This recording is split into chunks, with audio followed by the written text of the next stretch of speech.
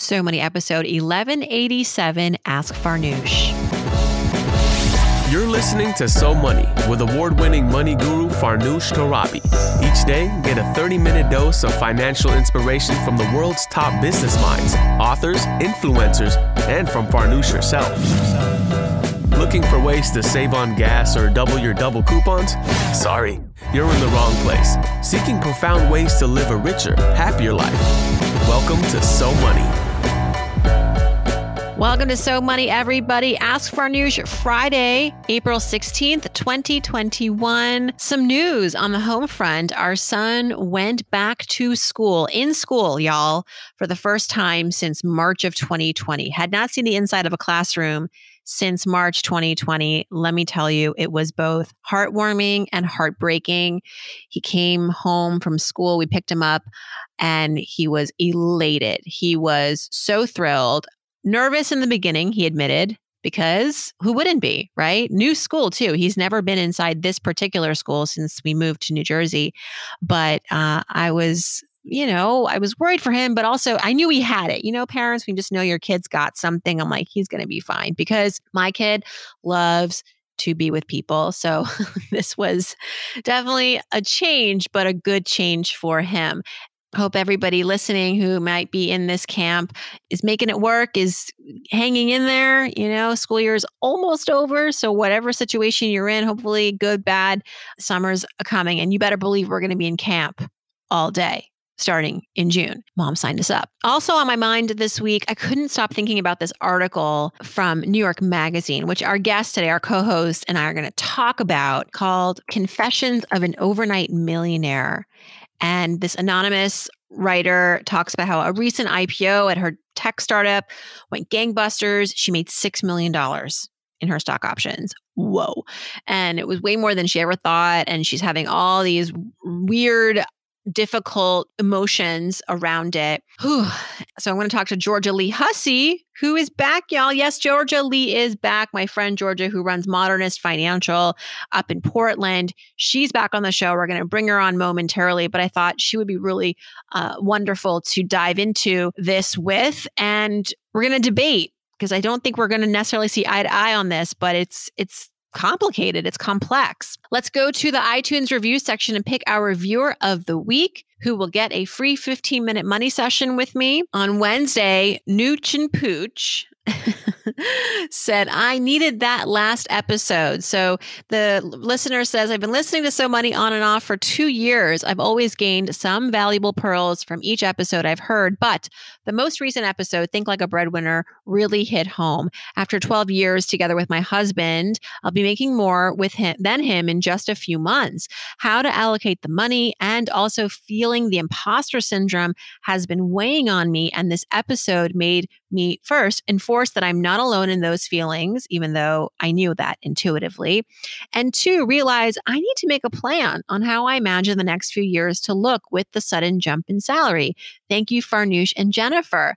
Well, you're so welcome. Please email me at farnoosh@somoneypodcast.com or DM me on Instagram at Farnoosh Torabi. Let me know you left this review. I'll send you the link for booking a time for us to hang out for 15 minutes to talk about whatever you want. And for those of you curious about this episode who may have missed it, it wasn't our most recent episode, but it did air last week, last Wednesday. Jennifer Barrett wrote a book recently. She's a financial expert, and she works as an executive at Acorns, which is the investing app. And she's become the breadwinner in her marriage. But even before that, she learned the importance of assuming the mindset of a breadwinner as the woman in the relationship, if you're in a hetero relationship. And her book is called Think Like a Breadwinner. So if you're interested in some of that, check out last Wednesday's episode with Jennifer Barrett. It's called Think Like a Breadwinner. Speaking of our episodes, this week, if you didn't catch them, please go back on Monday. My friend Rachel Sklar joined. Rachel is a writer, an entrepreneur, an activist, a single mother, all of the things. And I hadn't talked to her really, for a lengthy bit of time since pre-pandemic. And actually, we went to lunch in February of 2020, not knowing that the world was going to turn on its head. And I just wanted to catch up with her because she's one of the smartest people I know, one of the most compassionate people I know. And we talked about all of it, motherhood as a single mom in this pandemic, how it's been for her, selling her business and then starting a new one, finding love in the age of Corona. Yeah, you got to listen to episode 1185 with Rachel Sklar. And then on Wednesday, we had Janice Torres Rodriguez, who is preaching financial freedom for all, but especially Latina women. She is a nationally acclaimed Latina money expert, educator, speaker, writer, coach. She became an accidental entrepreneur after a job loss, and she is recently actually financially free. We recorded this episode with Janice before that, but if you follow her, she takes you on the journey, and she recently became financially free. And I just love listening to her. I think she should have her own talk show. Janice Torres Rodriguez on Wednesday. All right. And now shifting gears to the mailbag and bringing on stage our co-host for the day, Georgia Lee Hussey. Welcome. So great to have you in the co-host chair. How have you been? I'm well, thank you. Spring is springing in Portland, and it's such a gift to have sunshine and flowers and cherry blossoms. Yeah, the one time I visited Portland, it was in the fall, and funny enough, it was a beautiful weather day. I think we were really lucky in that sense. I personally love our weather because I lived in New York and Ohio most of my early life before I moved to Portland. So we have no blizzard. We have like once every 3 years blizzard, which to me is what I don't want anymore. So yeah, give me a rainy, gray day where all I want to do is read a book, and I'm very, very happy. Nice. Well, speaking of reading, have you read, I know you have because I sent it to you, this New York Magazine article? I've been talking about it online all week. If you follow me on Twitter or Instagram, you came across me posting about this. And it's a little unorthodox for Ask Farnoosh. We don't go just straight to the mailbag with our co-hosts. I want to talk about this article first with you because I think you would be a really great person to discuss this with. The article is about Confessions of an Overnight Millionaire. It's an anonymous woman who became very wealthy after the IPO of her company recently. And she goes on to talk about how she has so many conflicted feelings about this, that, she never expected to make $6 million. She thought maybe a couple $100,000 at best, but it ended up being this really knocking out of the park IPO. I kind of wonder, what was it? Maybe it was, I don't know. Did you think about that, Georgia? Like, what company was this? Maybe Bumble? Yeah, maybe. I don't know. I didn't focus as much on that part. Right. There's more to talk about than that. But to use her words, she said that she doesn't know what to do with the money. She feels like when you're quote unquote that rich, the de facto is to get money managers involved, but she interviewed a few and wasn't impressed.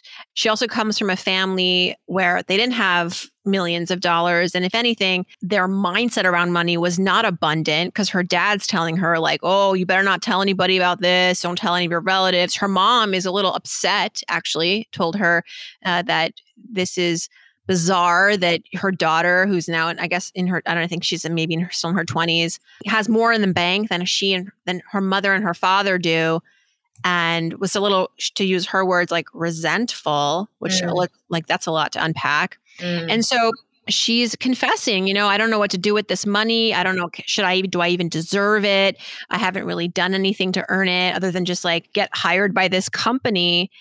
But she does point out some of the things that it could afford her, which that for me was a high point in the article where it's hey, I've always wanted to be a parent, but I'm not sure if I want to have a partnership or get married. So this is great because now I feel more independent financially to be able to do that.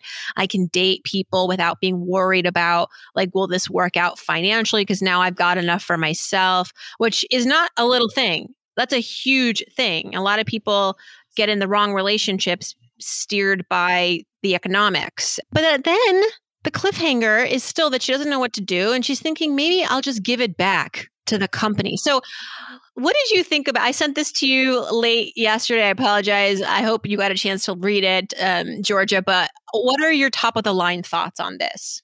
It's, first of all, I have I try and come from a place of compassion when anybody is vulnerable enough to show their true money stories. And this person's writing at one point, she says that she's in therapy, and it's clear that she's in therapy because she's bringing a lot of awareness to how many conflicting stories that she has about money and that she's trying to manage. And I think that's the first thing, is there's a lot of compassion that she's trying to ask important questions, and it's messy. And I think it could be really easy for people to judge her. And I watched that well up in myself of some of her ideas. I'm like, really? Okay. Because my own intrinsic values, it really, some of her ideas are not in alignment with my own values, but that's, what she should be looking for in a good money manager is somebody who's not going to project their values onto her, right? That's part of our work, is doing wealth management. But I think I was really impressed by her self-awareness. I was impressed by her vulnerability and admitting that she just doesn't know what to do. And I feel like in the article, she keeps trying to move in different directions, and she sort of plays it out. Like, I could do IVF. That seems problematic. I could buy $15 cheese. I don't even like cheese. I'm buying my dogs have more doctors than I do. She won't quite say it, but that one doesn't feel like it's sitting really well.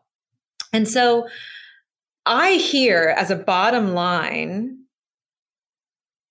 internal conflict about her understanding of her own net worth.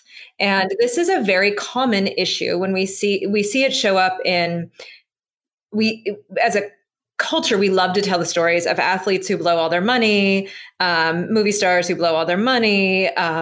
Usually it runs around the artists or people who are specifically not supposed to have access to wealth like this.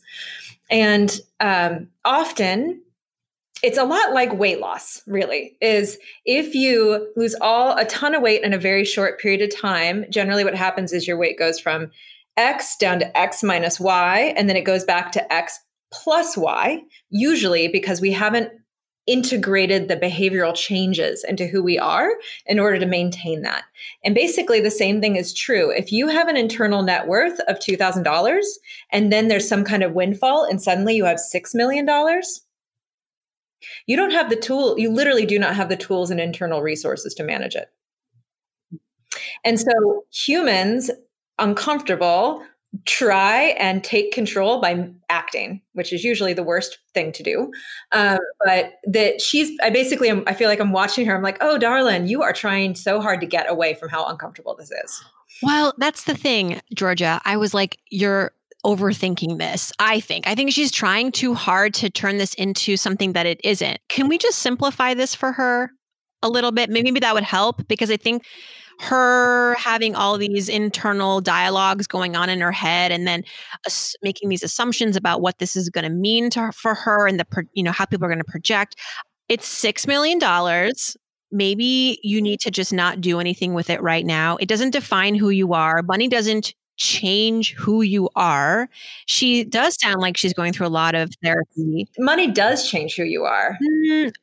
How so? Maybe we're talking different. Like, maybe it's just semantics here, but I don't think that like becoming $6 million richer is going to change who you are, in the sense that maybe you were like a kind person and now you're not going to be a kind person, or you were a thoughtful person and now you're not going to be a thoughtful person. Like, how are you seeing this play out? I do think, because money is a metaphor for how we interact with ourselves and others, but it shouldn't be. This is my point. Well, it shouldn't. Why are we making it that? But it is. That is a choice. That is a choice. No, I don't think it is. I think money is just money. It's not, money doesn't have a heartbeat. Yes, it doesn't have a mind. But you have to be aware of that. It is a metaphor, right? So if we're not conscious, if she's not digging into these money stories, I think she will make some bad decisions. I think she's doing exactly the right thing right now, as long as she doesn't take any action in the moment. I think the more she digs up where she feels conflicted, the clearer she'll get about her own intrinsic values. And that's what I see her doing is she keeps being like, my parents taught me this. I reacted this way. I feel this, like money makes me dependent on other people. My worst fear is not possible now. All this stuff is about, I feel like, her individuating in her 20s, which is very normal and developmentally appropriate, and trying to figure out what she wants. And people will look at her differently. I wish we lived in a different world, but we don't. I don't think she's wrong about that. So I think her getting clear on what she wants it to be about is essential. And I think your point is that the best thing to probably do right now is to not do much of anything other than deconcentrate her position. I mean, the work that she is doing right now has been prompted by this windfall. But I hope that everybody has these conversations, as you do, I think, too. Like, she was prompted to have these deep dives and these realizations because of this sudden wealth. I agree with you. The work that she is doing right now is constructive, but up to a point, right? Don't make any knee-jerk moves. Right. And I think whatever clarity she comes to at the end of the day, my thought is that she maybe doesn't have the language yet or the thought process yet to say, like, this is what I want to do. This is what I value. This is where I'm aligned here. And then you approach the money with that consciousness. Mm-hmm. And whether it's $6 million or $6,000, I hope that this is a lesson for all of us that, like, whatever, this woman inherited $6 million or earned it, whether you're there or not, is irrelevant. This is the good work that needs to happen so that we can always make thoughtful decisions with our money. And that's what I mean is, like, she's going to go hopefully re-arrive at this money, having done this thought work and therapy, still who she is. But now she has realized it. Mm-hmm. She has taken control of that person that she really is. And so the money maybe was a prompt for her to get there, but it isn't what sort of changed her. Right. You know what I mean? It just made her more of who she is. Well, it gives her this sort of gate to walk through, or this path to walk down, and to observe herself in relationship to this new change. Like, we do this in a lot of different ways. Like, who am I in the pandemic? Who do I want to be post-pandemic? I got really clear on what's important to me and what's not. And a lot of that feels still very open-ended. I don't feel clear about a large portion of it, but some things are super clear. And how we use our wealth feels very similar to me as a metaphor of how we use our time, right? And that's a primary resource. And so I think your point is exactly right, that we have to get clear about who we are and who we want to be in relationship to whatever resource we are operating within. And she's just aware now that she has access to money. Because the reality is she's always had access to money. She talks about growing up in a wealthy town. She has a ton of class privilege. I get the feeling that she's white, in part because it's never mentioned, and that there's so much privilege built into this. And I feel like that's one of the things she's really trying to figure out too, is like, what does it mean to be able to buy, have my dog have 3 doctors when my neighbor doesn't have healthcare? What does it mean to be able to freeze my eggs for me, as I read that as a queer woman, I'm like, I have good friends whose hearts are broken because they can never have children because they don't have money. And that's a thing that is really important to get clear on, of, do you want to have children from your own genetic material, or do you just want to nurture the next generation? Is that the real core drive? And maybe it does have to do with IVF. Maybe it doesn't. Maybe you do need doctors for your dogs. Maybe you don't. But I think that sort of intrinsic, what is her intrinsic value around this? Then she can make a choice. Yes. Yes. And then, of course, in the context of the world that we live in today, there is maybe a thought also running in her head of, like, what is my responsibility with this wealth? Do I have a responsibility as perhaps this woman of great privilege? I didn't really technically do anything directly to get this besides win the lottery. But here's the other thing. It's like, you go to work for a startup. I think everybody who works at a startup, there's a voice in their head that's like, one day maybe we'll hit the lottery here. And then you do. Mm-hmm. And then you feel bad about it. So it's like, why did you play the game? Mm-hmm. Like, why'd you play the lottery if you didn't think you were going to win? I mean, you could have, and then you did. So then now you're feeling bad. Right. I don't know. But that's how privilege works. Right. I mean, I think about my own understanding of my whiteness and this sort of like the surprise I feel about felt that, when I first started doing that work of like, oh, I got this, and it's not because I'm lucky. It's because I'm in a system that the way I look and the way I was reared and my education, I pass beautifully. I like get to have access to lots of things. And it's not because I'm super smart and super this and super that. It's in part because maybe some of that, very small amount, but it's not like, to her point, it's like, I just feel lucky to have gotten this. I'm like, babe, it's not luck. It's class and race privilege. You don't get a job at a startup. I mean, if you look well, she's lucky to be white. That's the luck part. Yeah. That because the system prefers that. Also, can we talk about how I'm guessing she's a woman? I think she may have alluded to that in the piece. Yeah. Mm-hmm. Do men walk around like thinking like they're not worthy of $6 million, however it fell on their laps? I don't know. I do. I see that a lot, but they don't play it out the way that she does. Like women, again, cultural money stories, right? Women are given permission to ask these questions, and men are told to posture and pretend they know what the hell they're doing. When 9 out of 10, the clients I work with, the women admit they don't know, the men pretend they know. And then I'm like, let's just talk about inflation, just so we're all using the same language. And in large part, I'm doing it because I'm like, dude, I know that you don't feel safe to say you don't know. So I'm just going to level the playing field and make sure we all know what inflation is. But I do think there's a lot of really interesting feminist themes in here that I find super fascinating. Well, we'll move on because we want to help our listeners. And there is actually a question here that we've got from a listener about financing IVF. You touched on it, so I think we'll go to that one next. But if anyone wants to read this article, it was in New York Magazine earlier this week. It came out April 12th. I'll link to it on the So Money podcast website, but you could probably just do a search engine. Confessions of an Overnight Millionaire. So juicy. And it's actually connected me to an author who's going to come on So Money in May, early May. A woman, her name is Jennifer Risher, who didn't just hit the startup lottery once, but twice. When she was working at Google in the 90s, they IPO'd and she made oodles of money. And then her husband, same with Amazon.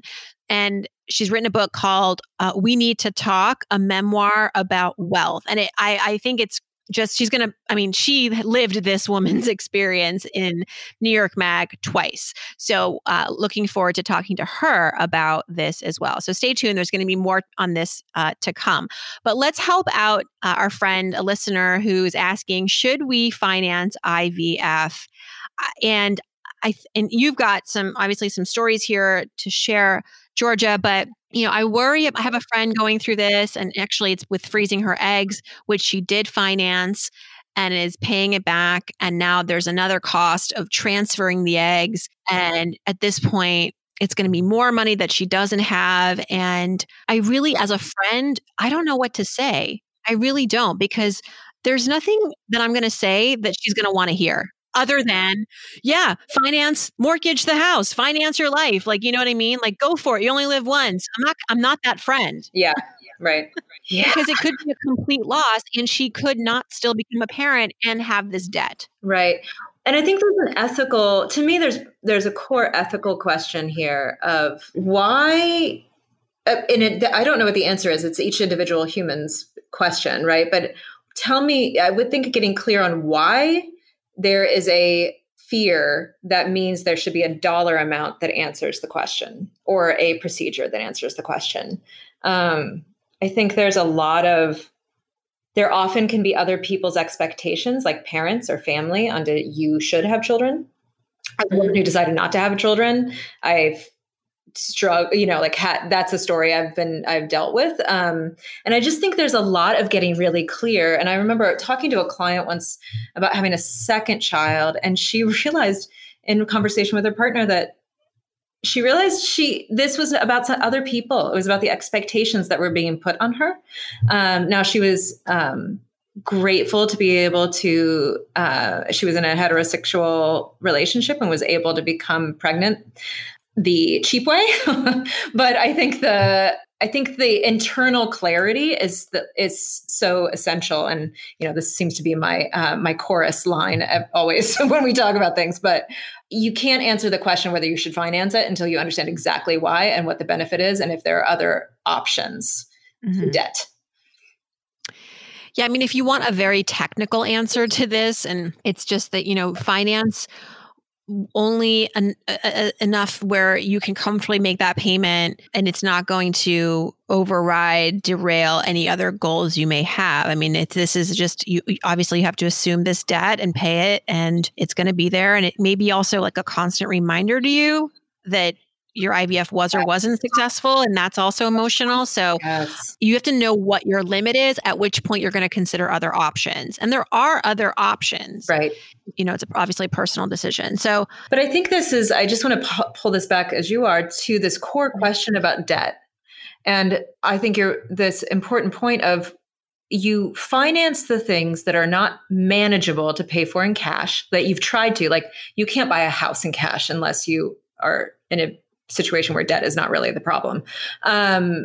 You can't generally pay for college with cash, and again, unless you have resources. So those two things are the ones that are sort of culturally acceptable to pay for with debt. And I support those for almost all people that I deal with. But also it's like, don't take on more debt than you can, right? Don't buy more house than you can afford. Don't go out for a third master's degree on debt if you can't actually pay for that back with the increased earnings that you're going to make. And so again, it comes down to this core value, and is it really necessary, or are you playing something else out through this process? Mm-hmm. Right. I hope that more companies in their health benefits will provide this. I know that Condé Nast, I just know because I was on a panel with a few other women, and one was talking about her IVF process. And she's like, I was fortunate that my company's health benefits funded it one round. Mm-hmm. And it's a total crapshoot. You just don't know. Right. But if you have free access to at least one shot, try that and, cross your fingers. Gosh, I wish we had like more. Wish we could just be like, yes, absolutely. Finance it all to the moon. But no, obviously can't say that. Well, you brought up college, and Tulip is wondering about 529 college plans and which ones we might recommend. She lives in Texas. Now, it's true that 529 college plans are administered by every state, but you don't have to live in that state to take advantage. Like if you live in Texas, Tulip, you don't have to just use Texas's 529 college plan. You could do New York's. But talk a little bit about like sort of the benefits of maybe staying with your state's plan. Mm-hmm. I don't know if Texas has a tax benefit of staying with a Texas plan. I know in Oregon, there is a tax benefit. New York, there is a tax benefit. That's where we have clients. California does not. So we choose a non-state-based plan for recommending for our clients. But the same principles that apply for your own personal retirement investing strategy apply for 529. Keep the costs down in the actual cost of the investment. That's called the internal expense ratio. Generally, I like to keep that cost below 0.3%. Oftentimes, you can get much cheaper depending on what the investment options are. You want to have a really robust pre-built investment portfolio option. Usually I recommend age-based. So kind of like your target date retirement fund, it adjusts the portfolio to be appropriate for the age at which the child is going to go to college. So it's very risky in the beginning because you have so much time that's not that risky. And then as you get closer to college, it becomes less and more and more conservative rather. Texas plans are not tax deductible on state income tax returns. So it may be worth it to look around. You can go to a site. I like savingforcollege.com. They break it down really nicely there with like historical averages as well as all the tax deductible states, and work your way from there. And great to be getting ahead of that. I know I just interviewed Ron Lieber, who wrote the book, The Cost We Pay for College, The Cost You Pay for College. I used to think that colleges were raising costs just because they could. Frankly, and because they were putting in nice gymnasiums and needed to fund them. But Ron's theory is that it's really expensive to hire qualified teachers. Yeah. And it's getting really competitive to lure professors to certain colleges. They try to be, obviously that's a huge way that they stay competitive and can demand top dollar. So it's it's not just like this thing that can go away. I don't know how college is going to get cheaper. I do think some colleges are going to disappear for good reason, but I don't know. So we're just saving all our money, basically. That's the moral of that story. Okay, last question. Let's help out Mohammed. He wants to know, what is the best investment for a 20-something with a steady paycheck? Now, I'm going to give him a really boring answer, and then maybe, Georgia, you can give him the more exciting one or build on that. But Mohammed, if you've got a steady paycheck, my guess is you work for a company that might have benefits, including a 401k. And here's the thing, we don't often think of a 401k as an investment vehicle. I actually saw an investing expert online say, I like to invest. My wife likes to save in her 401k. And I was like, ooh, that's not correct. No, that's heavily gendered also. There's a lot to unpack there. So the 401k sometimes, and just as of yesterday on Instagram, by an expert, gets talked about as a savings vehicle. And it's not as glorified as like opening up a portfolio with Tesla in it. But it is, trust me, it is definitely a wonderful investment vehicle for your retirement. So if you've got access to that, that's where I would start. And that's what I would say categorically is best. And then from there, maybe you agree or don't, but I would love to hear your thoughts as well, Georgia. Oh, 100%. So 401ks are actually the best investment vehicle for most folks who are young, because they have tax benefits and tax deferral or tax exemption based on whether there's a Roth option in your 401k. And then you get tax-free growth or tax-deferred growth plus compound interest and compound growth. And that is the most glorious, magical, sparkly unicorn thing you can do with your investments. When I show people a chart of compound growth over 50 years, there are the first 10 to 15 years, which I call the years of boredom, because it feels like nothing's happening. But as one of our clients said, I want my pile of bunnies to make more bunnies. And in order to make more bunnies, you got to have more bunnies in the whatever bunny hutch. I don't know if that falls apart at that point. But my point is, when you don't have the drag of having to pay taxes on dividends and gains every year, you get to keep growing, and you can take more risk as well, because that risk is beneficial. And so I go back to my earlier recommendation, Mohammed, don't make it fancy. If you want to go buy Tesla, know that you should only buy 5% of your portfolio, overall investment portfolio, including 401ks, Roths, and taxable accounts, in fancy, sparkly things that are not boring retirement target date funds or index funds. Don't go out and feel like you heard something on the news and you know the right stock to buy, because you're basically gambling. So yeah. I like to make the differentiation between investing and gambling. And when a client says to me, or usually a prospect says to me, hey, how do you determine which tech stocks to buy? I say, we just buy them all. Easiest way to do it. We don't have any idea which one is going to become the hot stock that's going to have these crazy returns. So we buy them all. And then we get to enjoy all of them. So when clients say, oh, how's Tesla doing? I'm like, it's doing great in your giant core US fund. Because that helps us disconnect our emotional relationship with the thing that is sparkly, and we don't want to sell it when it's going up or down. And that's the most important. So structure, 401k, cheap, easy. If it makes you excited, you're probably not doing it right. I like that. We're going to end on that. If it's if it's making you excited, you're not. Oh my gosh, the words to live by. Georgia Lee Hussey, thank you so much. Everyone check out modernistfinancial.com. I'm going to put that link also on our website, as well as the New York Magazine article. Oh, yeah. Thank you so much. I knew you'd be the right person to talk to you about this article. Oh, I could go on. Never a dull moment with you. I would love to have a conversation with this person. It would be fascinating. And I just want to point out that she's right. The finance industry is totally broken. And that's why I started my company. Yeah, no, it's got a lot of, she's definitely a lot of truth bombs in this piece for sure. I would like to be friends with her. Yep. Would love for you to take me out for dinner, actually. Everybody, hey, I hope your weekend is so money.